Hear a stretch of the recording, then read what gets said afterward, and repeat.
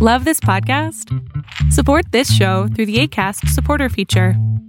It's up to you how much you give, and there's no regular commitment. Just click the link in the show description to support now. 9,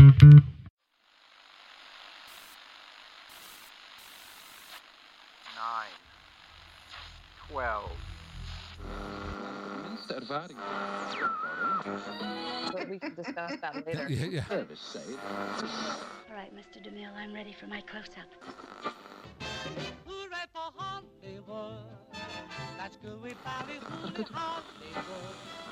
Coming to you direct from our super secret studio. Hello, this is Washington for Beautiful People on Deep State Radio, and I'm your host, Emily Brandwin, CIA Spy Girl on Twitter. We're broadcasting from the West Left Coast, and today I am beyond thrilled and excited to be joined by the creator and executive producer of the 9-season CBS sitcom How I Met Your Mother. He's a 7-time Emmy nominee. He wrote for little shows like The Late Show with David Letterman and American Dad. And he's calling from New York City. And it's Craig Thomas. Hey, Craig. Hey there. Thanks for having me. Thank you. You lived in LA, right, when you did How I Met Your Mother? Correct? Yeah, we lived there for 12 years, like 2 or 3 years before How I Met Your Mother, and then we did 9 seasons of the show. So yeah, just about 12 years total. Then I've been back in New York for like 5 years, better part of 5 years. I'm going to tell you something. You're going to appreciate this, having lived here. We're having a thunderstorm right now in LA. That's crazy.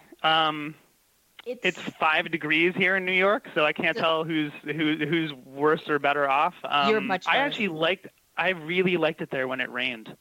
I loved it there. It was like, I mean, I guess that's why I moved back to the East Coast. I missed weather. It's just like, it was, I loved how everyone panics in LA when it rains. Like, no one can drive, no one can go anywhere.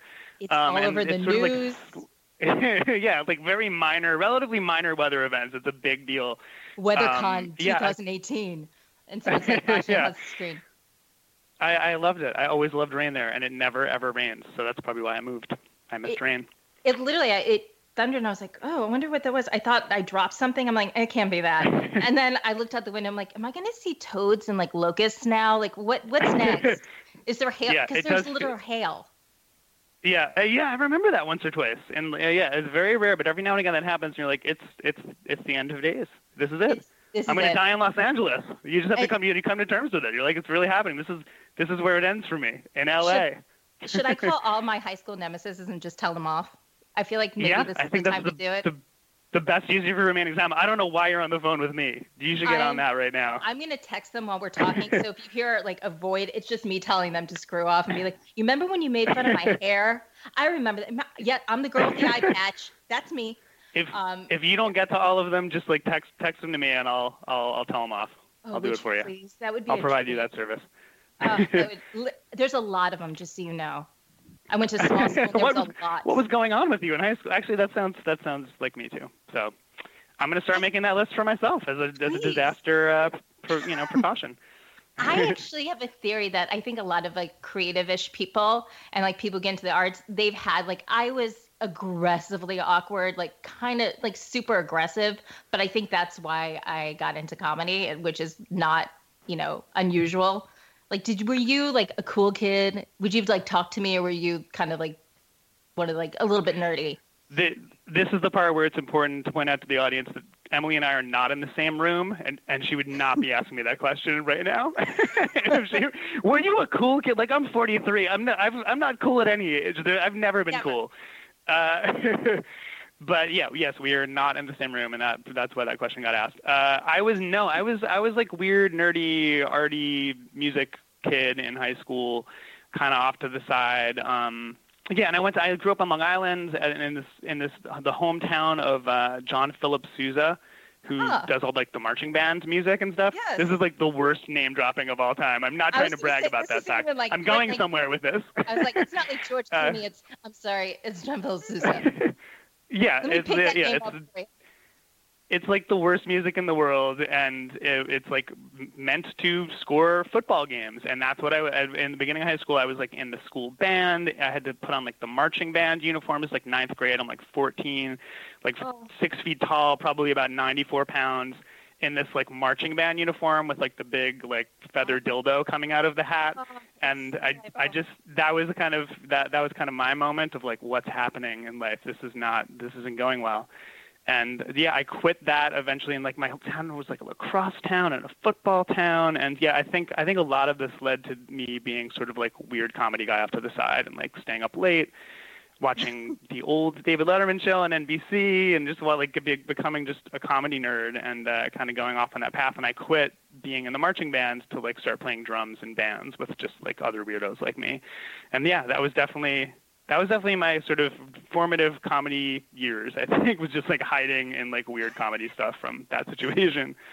I think it's probably a similar like through line. Probably the different facts are a little bit different, are a little, they vary, but that sounds very similar to my growing up. It's funny, as you were talking about the marching band, my husband was in the marching band as well, and he showed me a very similar picture, and I was like, he goes, what do you think? I'm like, I'm glad we're married.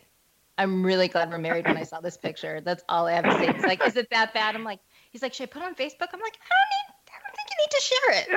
Some things are like, I think it's too soon. It's been 30 years. No, it's just too soon. It feels really fresh.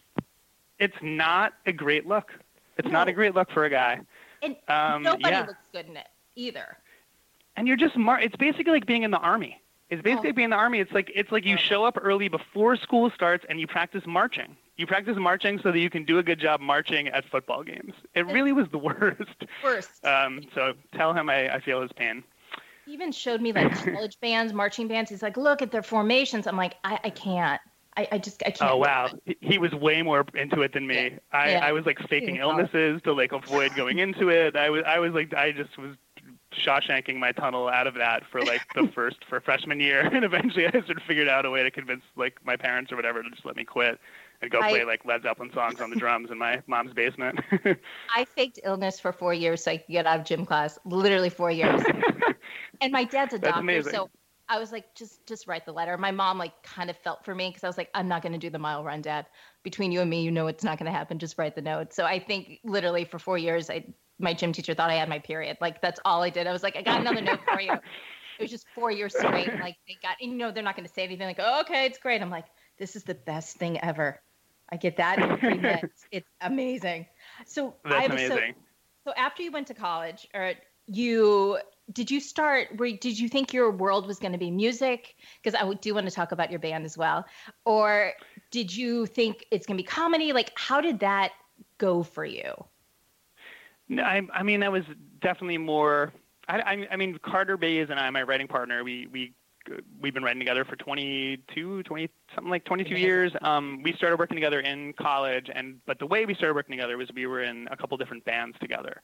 So kind of our creative connection came through music, but none of us we weren't really under the illusion like, and we're gonna make it and be rock stars. It was sort of like, this is how dumb we were. Like, let's make a far safer bet. Comedy writing for TV. That's for sure going to go somewhere.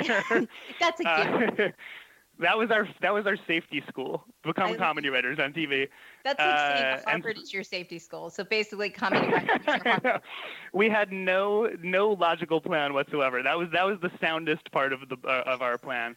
And so yeah, we sort of switched into writing scripts. We liked all the same music and we liked all the same comedy. And he basically grew up a music comedy weirdo nerd in Cleveland while I was doing so in Port Washington, Long Island.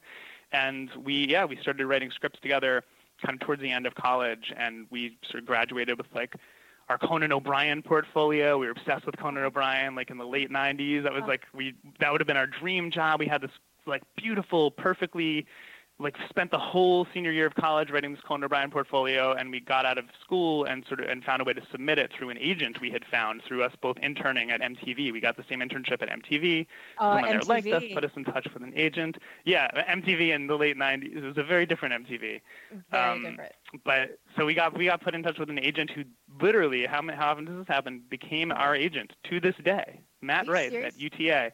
Literally representing us from senior year of college. very unlikely turn of events. When people are like, how do you get into comedy writing? What are the steps? I'm like, I can't really tell you because I got an agent in my senior year of college and that should not have happened. You're like, well, actually, it sounds pretty cool. You're like, I don't know how to help you. I was so good. I had an agent in my senior year of college. No, just be lucky. Just be incredibly lucky and have things happen that don't make sense. And that led to us getting on. We couldn't get on to Conan O'Brien, despite our lovely all-color glossy portfolio we had spent a year writing. But there were openings at David Letterman, at Late Show with David Letterman. And I remember literally, we graduated college. We had an agent, but we were living in my mom's house in Long Island. I bet in the closet was that marching band uniform and the feather dildo and all that stuff. You need to tweet a picture of that, by the way. I've destroyed all photographic evidence of that.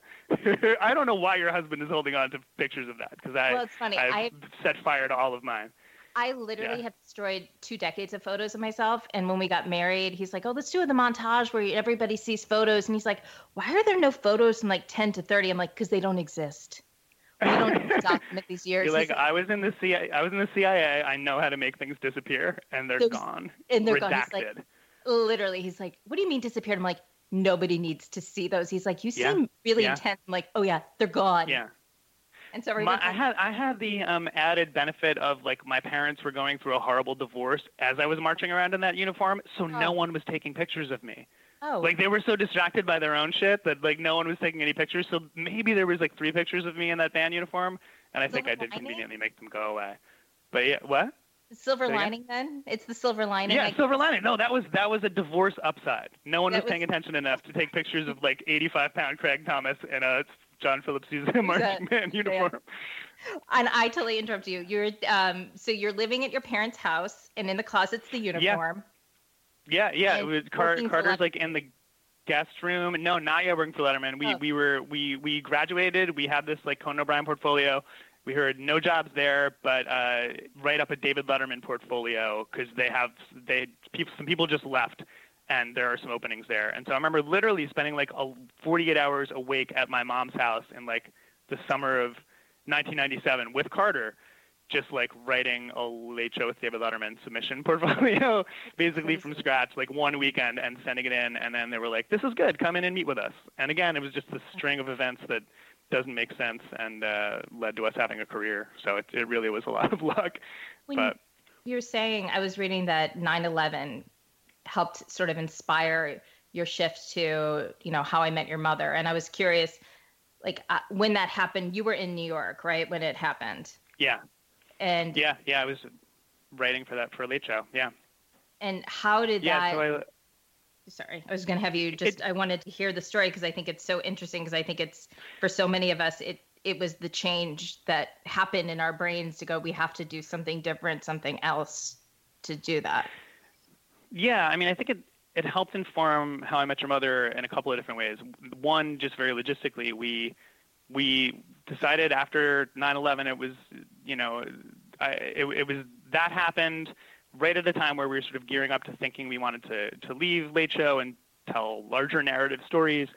And it was sort of the impetus for us to decide, let's move out of New York. Let's go to LA. This is the moment. We knew at some point we had to go to LA to sort of advance that next part of our career. And also, I don't know your backstory if you were ever in New York around that time, but it was a really hard time to be in New York, to say I was the in least. DC. I was at the agency. You were in DC, right? Right. That's when. Okay.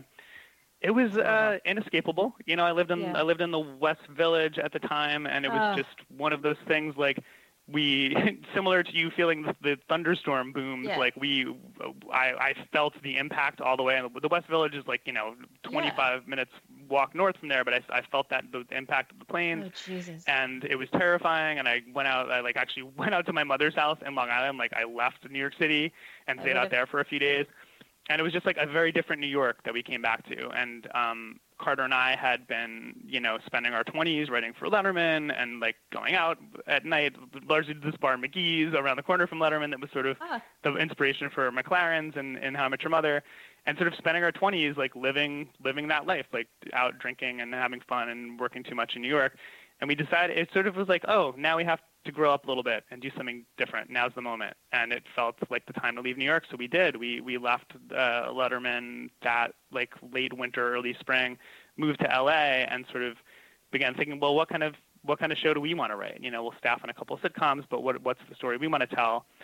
And I think in part we wanted to tell a story from a future perspective, looking back on now-ish, you know. Obviously, How I Met Your Mother, it starts in 2005, which is the year that we wrote it. We said, let's look back at right now.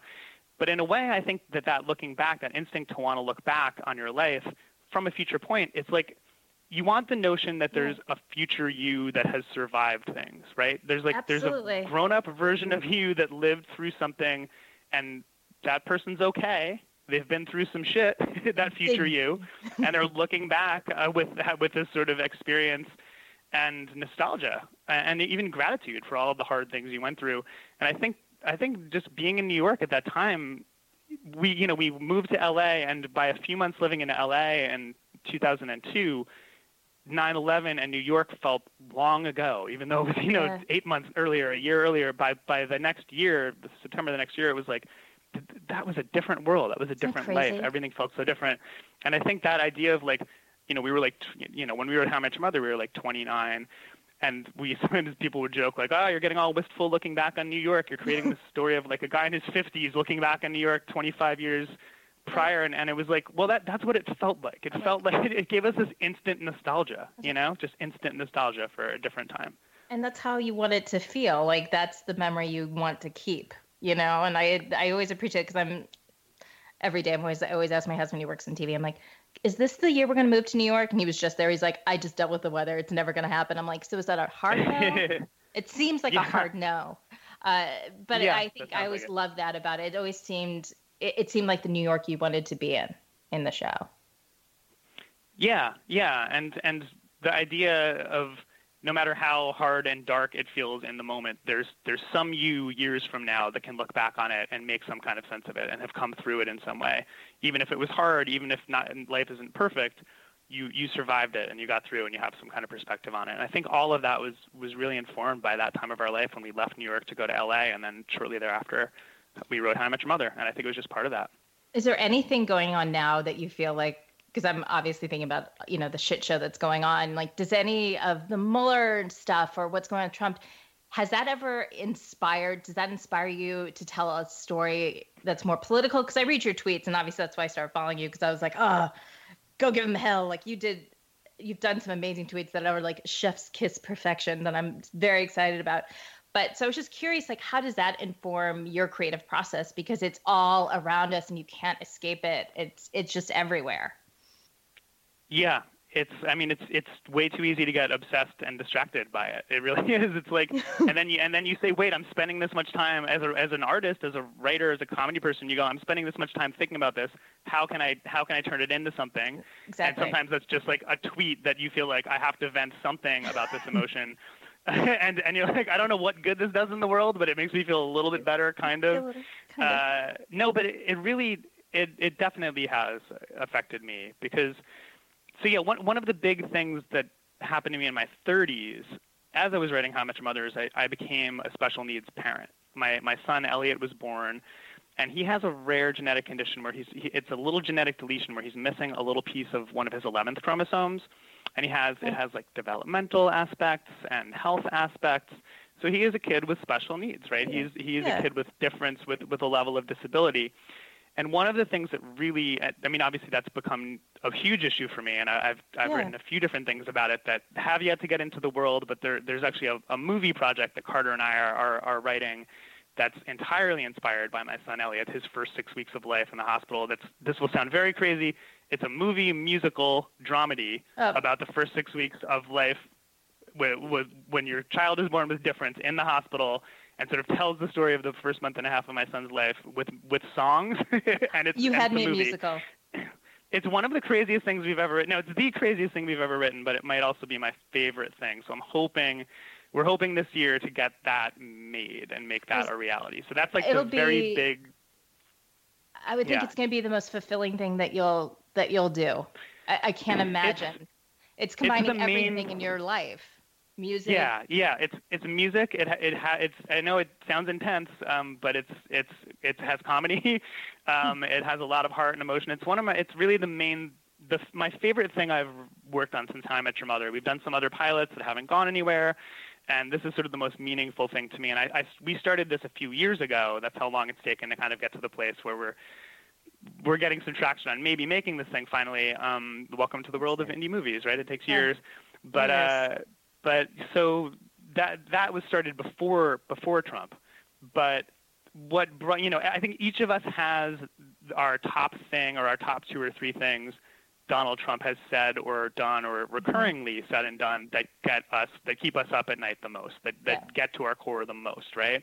Yeah. And that's the great thing about Donald Trump. He gives everyone so many reasons to hate him and to feel absolutely affronted. I know. He's really brought so many disparate groups together in hating him and needing to stand up for their identities. And one of those groups is people living with a disability, right? And he has such Donald Trump in his tweets and in his public discourse has an undeniable theme of shitting on people with a disability, whether it's physical or cognitive or both. What he's doing to healthcare, what he's doing to education, him mocking criminal. that reporter who had a disability, him using low IQ, him dropping the R word. Apparently, he calls people the R word. Regularly in his belittling of his various people that work for him. And it's that one, that's the issue that gets me the most and that makes me even more passionate to get this project I just told you about out there in the world, because just telling stories that humanize the idea of disability and difference and people who've had to cope with that in life, humanizing that experience rather than what he does to so many different groups, which is to dehumanize them. It really, even though I told you I started this project before Trump, it just feels so much more important to me to try to make this one. So we're putting a lot of effort and heart into making this project because it feels like, as an artist, the story I want to tell in the Trump world. It also feels really, really not only just needed, but so timely as well. And it's interesting because I talked to a lot of people like, how do you combat this? How do you can we win? I make jokes about lighting my Mueller candle with, my little prayer candle. And I was like, I don't know if that's going to do it, but like, what can you do? And I think these are the things. And but these are the ways to do it. And we're all speaking out. We're all making our voices loud. But when you create a project like this that other people will see, the hope is that it sinks in, because I don't remember a time before this where that kind of rhetoric was acceptable, where we were just like, oh yeah, it's another thing that he said. We used to be horrified at that. And being horrified is such a good thing. That means we have empathy, we have compassion. And right now there's just like a sinkhole around, the White House, where it's just like a vacuum of all compassion and empathy. And he's just this oxygen thief that sort of steals all that away. And I'm just appreciative that that's the kind of project that'll get out there, because my hope is it's right now, our hope is our kids and our children. And, I nieces and nephews, and I literally end every email and text to my nieces with, make a run for the White House, which I totally, please. Yeah. I mean, it's just the Trump administration. It's like, you could just call the whole thing like how to make a bully. How do we create a new wave of bullies of people that are different? And it's just, I think one of your greatest fears when you become a special needs parent is, will my child fit in? Will my child be accepted? Will my child be bullied? And the idea of my son, who's 11 now and is doing really well, but him coming of age, him growing up in this era is terrifying. And then seeing what's happening across so many different identities and minorities in America, how unsafe they feel in this America, where that type of hatred is being called out of the shadows every day by this man and the people that work with him. It's really terrifying. And, I also have a daughter who's 2.5, a little bit, almost 3 actually, and she was born just a little bit before Trump took office, and I thought she was being born into the first female presidency, and that was going to be just such an auspicious moment to be a little girl growing up in America. And obviously that's a whole other layer of heartbreak and terror that has come out of this thing, is having this young girl in this climate. And so I have a son with special needs and a daughter, and I wouldn't know how to explain America to them at the moment, but I sure hope that, like, just the activism that is being inspired by everyone's, by so many people being so scared and threatened and diminished by this administration, like there is a huge upside to all of that pain, which is activism and taking charge. And I do see that happening. It gives me a lot of hope. Just what you said about your nieces and nephews, like that's the hope, That's the hope. That's what can save this. They're gonna see this and they're gonna realize it. And I'm super heavy-handed. There's like no subtlety to anything I tell them anymore. And everyone's like, you can take it down a notch. I'm like, but I can't. Totally. Because I want them to see it. I thought the same thing. I'm like, how cool that my nieces are going to see Obama as a president and then Hillary as a president. Like, what a cool world for them to only know this type of leader who is a true leader. And, whether you agree with anyone's politics, you agree that they're leading with, decency and integrity. And to see that, I was so excited for that. And I think in everything that was, so disappointing, that to me was like sort of the gut punch. I mean, I was thinking though, for you, it's not like, I feel like New York and LA, we're a little bit separate from some of the other stuff that's going on. We're not isolated from it, but I feel like there's maybe a little bit more acceptance, on both coasts, maybe. I don't know. That's kind of my hope. I don't know if you've seen that, but, I kind of feel that, which is nice because I've family in the Midwest and other places, and it's always, I always get on their Facebook page. I'm like, I can't believe this, and it's always, they're saying things about Trump, whatever. It's always, I'm like, oh, we're kind of isolated in our little bubbles over here. Yeah. I mean, there's no question that we are, but I mean, I think we all have family members, and here in New York, I have family members who, I can't be Facebook friends with them anymore. And it's really strange. Even people, I mean, there's nothing new to be said about this. Like, why do so many of Trump's followers not see how much he does not serve their unique interests? You know what I mean? Like, I know people who support Trump, who there are glaring things about their life that are the very things being undermined by Donald Trump. And they support him anyway. And it's just, as you just go, is there a magic spell? Has a contract with the devil been made? Like, there's only something supernatural can explain this. I honestly, it's like a movie. I'm like, is it like, did they get like bird boxed in some way? Like a weird Trump bird box? Like, I'm trying to, like, they all looked at, and, what are those characters in Harry Potter, the Dementors? Like, did they suck their soul? Yeah. Like, what's going on? Yeah. Yeah, it's very Dementor. It's a Dementory time. It just feels like America. We are just surrounded by Dementors, but there's a way out. We just have to send our Patronuses. This conversation is getting really dorky now, but I do think there's a way out. I was going to say, like, it's a pretty nerdy and dorky is usually where I end up veering if I'm talking about like musical theater. When you said musical, I was like, what? Go on. You're telling me more about musicals. So yeah. Dorky is normally sort of my de facto gear. This is a safe space. I used to march around with a feather penis coming out of my head. Oh, that needs to be a hashtag, by the way. some variation of that needs to trend because it's really amazing, and that character needs to be something. You need needs to be realized. It's still too soon. The pain is too soon. It's only been 30 years. When people mention eye patches, I still like freak out. I'm like, no, it's too soon. I had lazy eye. But like that was a long time ago. I'm like, you have no idea what the ridicule was like when you have a lazy eye. No idea. Oh my God! And was that in high school? That was your troubled adolescence? No? It was a little bit before that. But I had an older brother who used to like ridicule me, and he was like, even her eye is lazy, and I was like, really? That's what you're gonna go with? Oh my God! Just he's little Don Rickles there, just giving you shit. That's crazy. By the way, I saw Don Rickles in concert like a couple years before he passed, and all I wanted was for him to insult me. Literally, that was my only. And that would have given you closure. Yeah. Oh my God, I was so excited. We sat close enough that I thought I was gonna get insulted, and then he insulted the woman in front of me, and I was like, did he mean that to me? And my husband's like, no, it's that woman. I'm like, are you sure? He's like, you're upset that he didn't like.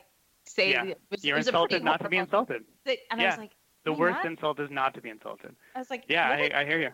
It was very. No, seriously, those scars though, the things that make us like comedy weirdos, like When I was in kindergarten, I used too much paste all the time. I was just bad at paste. I'll admit it. I don't mind sharing that. And the kindergarten teacher, who was not a nice woman, would make fun of me in front of the class and call me the paste machine. And would mock me. And apparently I would come home from kindergarten, like 5 years old, and would give reports to my mom, like, oh, today, like, Emily didn't laugh when she called me the paste machine, and Amy and Doug and this person. I would talk about who didn't laugh at me when I would come home from kindergarten. And my mom was eventually like, I've got to go talk to this woman. This is horrible. And went and talked to her and confronts her and says, hey, why are you calling my son a name? He's 5. And she goes, because he does use too much paste. Like, she was right. She was really defending the school's paste supply. She's so indignant. She's like, I'm taking it to the moral authorities. He's too much paste. Yeah. It was ridiculous. So that was another early why I am a comedy writer experience. And apparently years and years later, and I won't name anyone's name, and I don't have full verification of this, but I think she was asked, this teacher that made fun of me, she stayed in the school system for like decades, was asked like not that long ago, I think, to leave the school district because she had apparently been stealing supplies from the school. And I was like, well, that explains it. I was cutting into her black market paste resale. She's like on the street with a big like overcoat. Who needs paste? I got paste for you. I got the this kid's cutting into my paste supply, my paste stash. The kid's going down. The whole thing's crazy. Anyway, that was a formative experience. Teacher who was horrible to me, like horrible. And it came out that she was asked to leave like 10 or 15 years later because she grabbed a kid by his ear and pulled him out of his chair. I mean, she was troubled as it was. Like, we're all like, she was really scary. And I do want to say her name, but since you didn't, I'm going to be a little bit classy and not say her name. Like, Lord, you know what? We made it out. We made it out. We don't. But honestly, like, honest to God, that type of like bullying from above, it reminds you of Donald Trump, doesn't it? Like, bringing it back to that, like, that's the climate we're now in. We're in a climate where, like, I mean, essentially that is bullying, punching down, right? Punching down on people that you have power or you have some privilege that they didn't have or got lucky to be born at a certain time in a certain way. Like the lazy privilege of punching down on people. It's just insane that that's what our leadership is right now. I mean, it is. He knows, like, my theory is he knows everything. Everyone's like, oh, first of all, when people call him ignorant, I always say stop, because ignorant to me gives him leeway to do better. To me, that means that you're ignorant. You don't know better. I think he knows better. Like, I think he knows everything he's saying. He knows everything he's saying is just fucking awful, but he just says it anyway. Yeah, I think that's right. Or do you think he's like, oh, I didn't realize I shouldn't be doing this? Well, look, I mean, to me, he's just a guy that has never had consequences. He hasn't. He's had there's no reason for him to expect consequences to be happening. And now that he has this sort of vague sense that consequences may be catching up with him, and they may be, dear God, wouldn't it be wonderful if they did? My dream. It's my eyelash wish. It is my birthday wish. It is a shooting star. Everything I can wish on. Oh, my God. Wish. Yeah, let's start just plucking out eyelashes right now. We're going to be eyelashless. Honest to God, what reason does he have to think he's gotten away with everything? Always, whatever he says and done, he's just gotten away with everything forever, and so he has this expectation he can continue to. And unfortunately, evidence backs that up for him. His life has been a series of not getting caught, and I think that's him. I think I don't know if that's awareness or not awareness. I think it's just he thinks that nothing can happen to him. He actually thinks he's untouchable. I think. And that's why the panic is starting to come out. Like, yeah. I think so. I always kind of judge by like the rapid fire tweets. I'm like, oh, it was like a tweet storm. It was like a Cat 5 tweet storm. Oh, he must be really shitting his pants right now.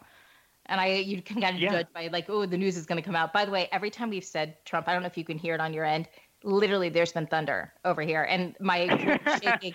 And so I'm like, oh, that's so weird. I don't know if it's like God saying keep going, or if there's something else going on. But I don't know if I'll have to find if we can hear it, but it's hilarious. Every time we've said it, my floor starts to shake. I'm like, oh God. Yeah. It's like the Voldemort. Dementors are just swooping right by. Yeah. They're waiting it out. I have to believe he's feeling it. I mean, I think that's what's so strange to him. I think becoming president is going to end up being the worst thing that ever happened to him in his life. I think finally it's going to be inescapable, whether it happens while he's president or after. I think finally this is the way that consequences finally will get to him. But what a strange thing to watch his slow burn realization that might happen to him finally. My it's a strange thing to witness. It would be to see them all kind of marched across the White House lawn. Oh, in handcuffs, that's a little bit like a little dream I have.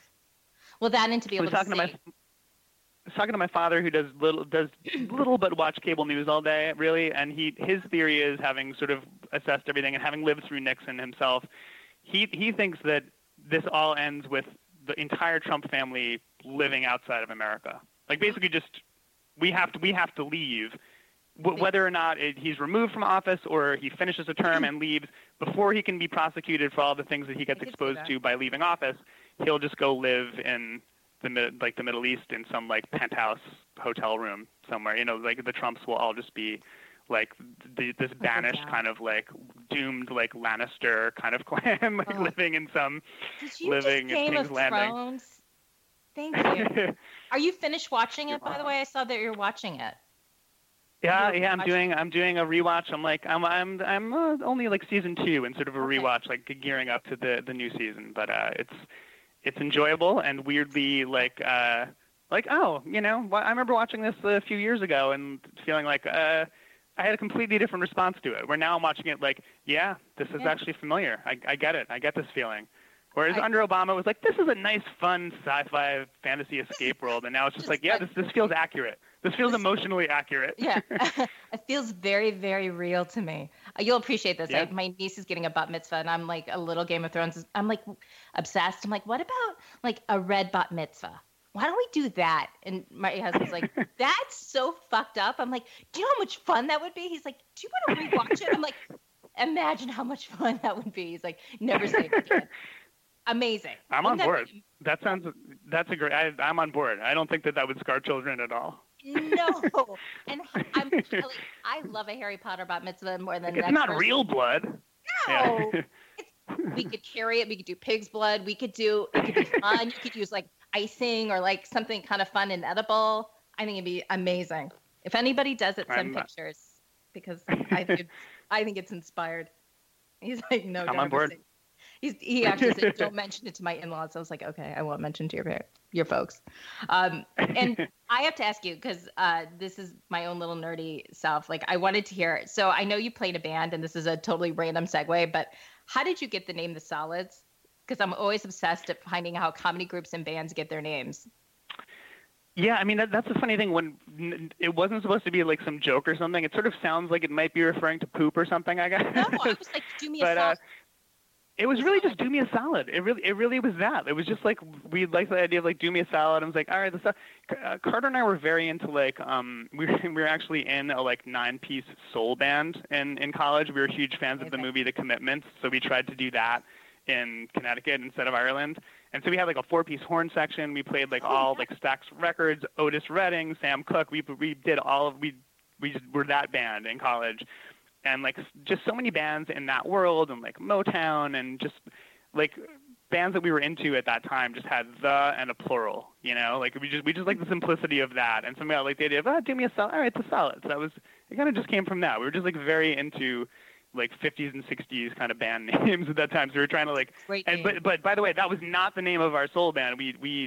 That was like what we did after the soul band, which was us being like an indie rock kind of power poppy kind of band, and that is the iteration of a band that we sort of carried into New York. We did that while we were at Letterman, and we wrote the song Hey Beautiful in that band, and a little part of that song became the theme song to How I Met Your Mother. And I will plug that band again because here we are in our 40s, we are now getting that band back together in New York, and we're going to start playing some shows in 2019 where it's like true midlife crisis band, but we're going to play some like How I Met Your Mother-y things. We're going to play like some of our songs that were on the show and stuff. So we're gonna be playing around New York. So look out for The Solids, everybody. Are you gonna post info about it so people can know where to check it out? Totally. Yeah, we'll tweet about it.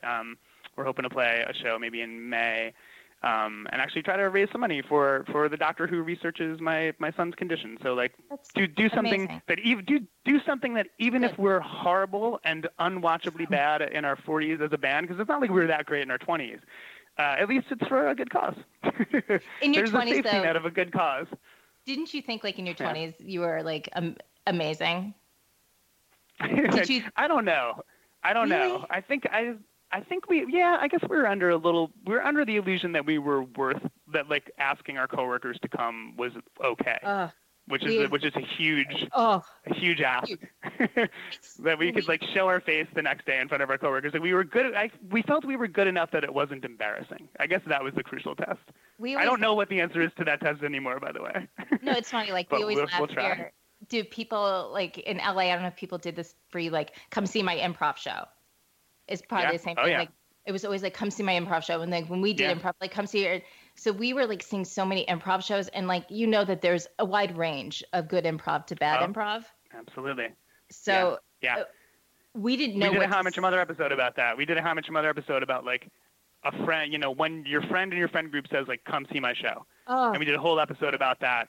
That was entirely about that, the sort of like politics of that. Like, is that okay? You feel roped into going, and I think that came in part because like we would pass out our little band flyers at Letterman back in our 20s, and we'd like give them to everybody. We'd give them to Paul Schaefer, we'd give them to Dave Letterman. We'd be like, our band's playing, he always like kind of laughed. He would always laugh and be like, oh yeah, I'm definitely coming, and he did not make it.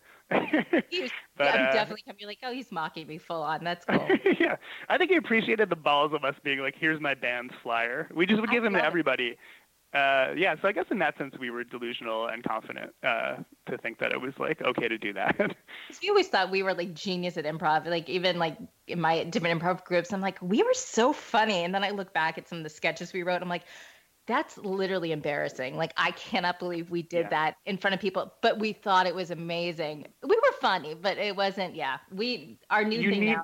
Yeah, sorry, I'm sorry. I think the key is you need all art comes from essentially some level of self-delusion, right? You have to think you're that good. Yeah. You have to think you're that good and that you are worth listening to in some way, or else you won't ever get anything done. So you kind of actually need to sort of like protect that precious little flame of your own self-delusion a little bit. Not like turn it into a raging wildfire of narcissism, but there is some little flame of self-delusion that you need to like keep lit, like keep a little eternal flame of like, yeah, I'm just that little bit good enough that it's worth putting my work out there. You actually, that's a precious thing. You got to keep that going. You have to have a little ego because it's like literally such a vulnerable place to be like, here's something that I did. It's literally me. Like, what do you think? It's funny. Like, do you ask your wife for feedback on stuff, on either music or things that you wrote in like, or like episodes? Or I'm just curious. Do you know what? I used to a lot more. And the reason that I don't as much is that Lily on How I Met Your Mother was a little bit based on her and Marshall was a little bit based on me. Really, they became their own characters pretty quickly and fictional characters.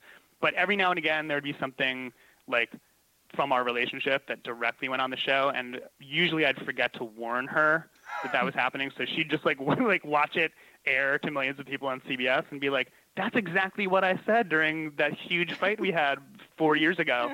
I'd be like, oh yeah, sorry, is that okay? Is that okay? Like, what do you mean is it okay? It's airing right now. Like you can't put the toothpaste back in the tube.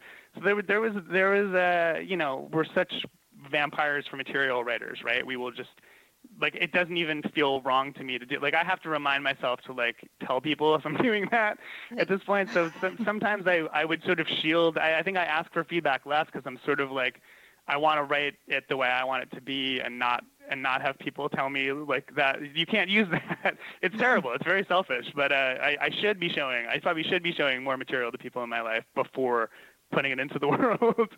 But yeah. That's my weird dynamic about showing things. Well, it's weird. I was talking to somebody about this. I was asking my husband, I was like, hey, will you listen to this podcast? I'm excited about it. And then he came home and I was like, well, and he goes, do you want my feedback? And I said, no, I don't want your feedback. I just want a compliment. And he's like, I'm sorry, what? I'm like, I just want you to shower me with compliments right now. I don't want any feedback. He's like, but I'm your husband. This is what we do. I'm like, you can't censor me. I'm like, no. I really, really want to censor you. Like, I totally soups want to censor you. Like, completely, totally censor you. I want to shut you down. He's like, you can't do it. I'm like, no, but if you ask directly, that's literally I want. So we had a big debate over whether you're allowed to ask your spouse. And if you are, is the spouse supposed to be honest with you? Or are they just fucked if they are honest with you? Do you take, like, how do you play that little dance? I think it's separate conversations. I think you need to be very clear. Like right now, I need the conversation where you tell me I did great work and it's awesome that I put that out there. And then like maybe a separate scheduled conversation that you like, that is like a feedback session that you're asking for that. I think if like everyone's emotionally prepared, it goes better. Yes. But it can't be the same conversation. I think you need that first nice conversation, and then like days need to pass before conversation 2. Thank you. I'm going to be playing your quote over and over again. I said, you have to compliment sandwich me. Like start with a compliment, and then like 3 months later, you can give me something negative, but then finish it off with another compliment. He's like, that will never happen. Yeah. I'm like, but that's how it needs to happen. That's I think that's the only magic. way this works. It's the only way. Yeah, I think so. Well, we all need to be lied to from now on again. Even if it's not good, just lie to us. Just give us at least one pleasant lie conversation, and then like a week later, honesty. I think that's what artists need. The first thing needs to be a nice lie. Oh, beautiful lie, and I don't even coddle care. Us. Coddle me, like placate me, and you can even. And I know it's a lie. I'm okay with it, especially since I'm asking for it. I'm very excited. I feel like I can use this as a proof point when I for the next time I ask for feedback and be like, well, I want you to listen to what Craig has to say. I think it's crucial. Oh, thank God. You've saved me. I also want to just thank you. I don't want to take up too much of your time, but this has been such a pleasure talking to you. I'm such a fan of your work, and I was delighted following your Twitter feed as well. And I'm so excited. Thank you for coming on, and I really appreciate it so much. Oh, thank you for having me. Yeah, it's nice that you're doing this and having a forum where people can talk about comedy and politics and all that stuff. I appreciate that you're doing that. Again, it's like all we can do is put that little bit of good out into the world during this sort of dark time, and good on you for doing this show. So thanks for having me. I appreciate it. It's kind of a time where you're seeing more and more creative people in this world speaking out and talking about these issues that matter. So it's been exciting to see that sort of marriage of both worlds coming together. I want to just tell anybody who's listening, visit deepstateradionetwork.com and support all of our work by becoming a member. Members receive early access to all the podcasts, one-on-one newsmaker interviews, discounts on Deep State Radio swag, newsletters. Valentine's Day is coming up, so you can give the gift of Deep State. That's exciting. And you can also follow Deep State Radio on Twitter, on Facebook. You can follow me on Twitter at CIA Spy Girl.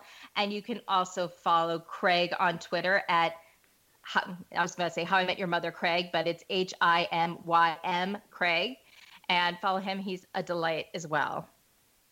Thank you, Craig. Well, thank you for having me. It's been a pleasure. My pleasure. Thank you again. Have a good one. Deep State Radio is a production of the Deep State Radio Network, a division of TRG Interactive Media. Our podcast today was produced in cooperation with Goat Rodeo Productions and was supervised by Ian Enright. Join us again for another episode of Deep State Radio. If you don't, we know where to find you.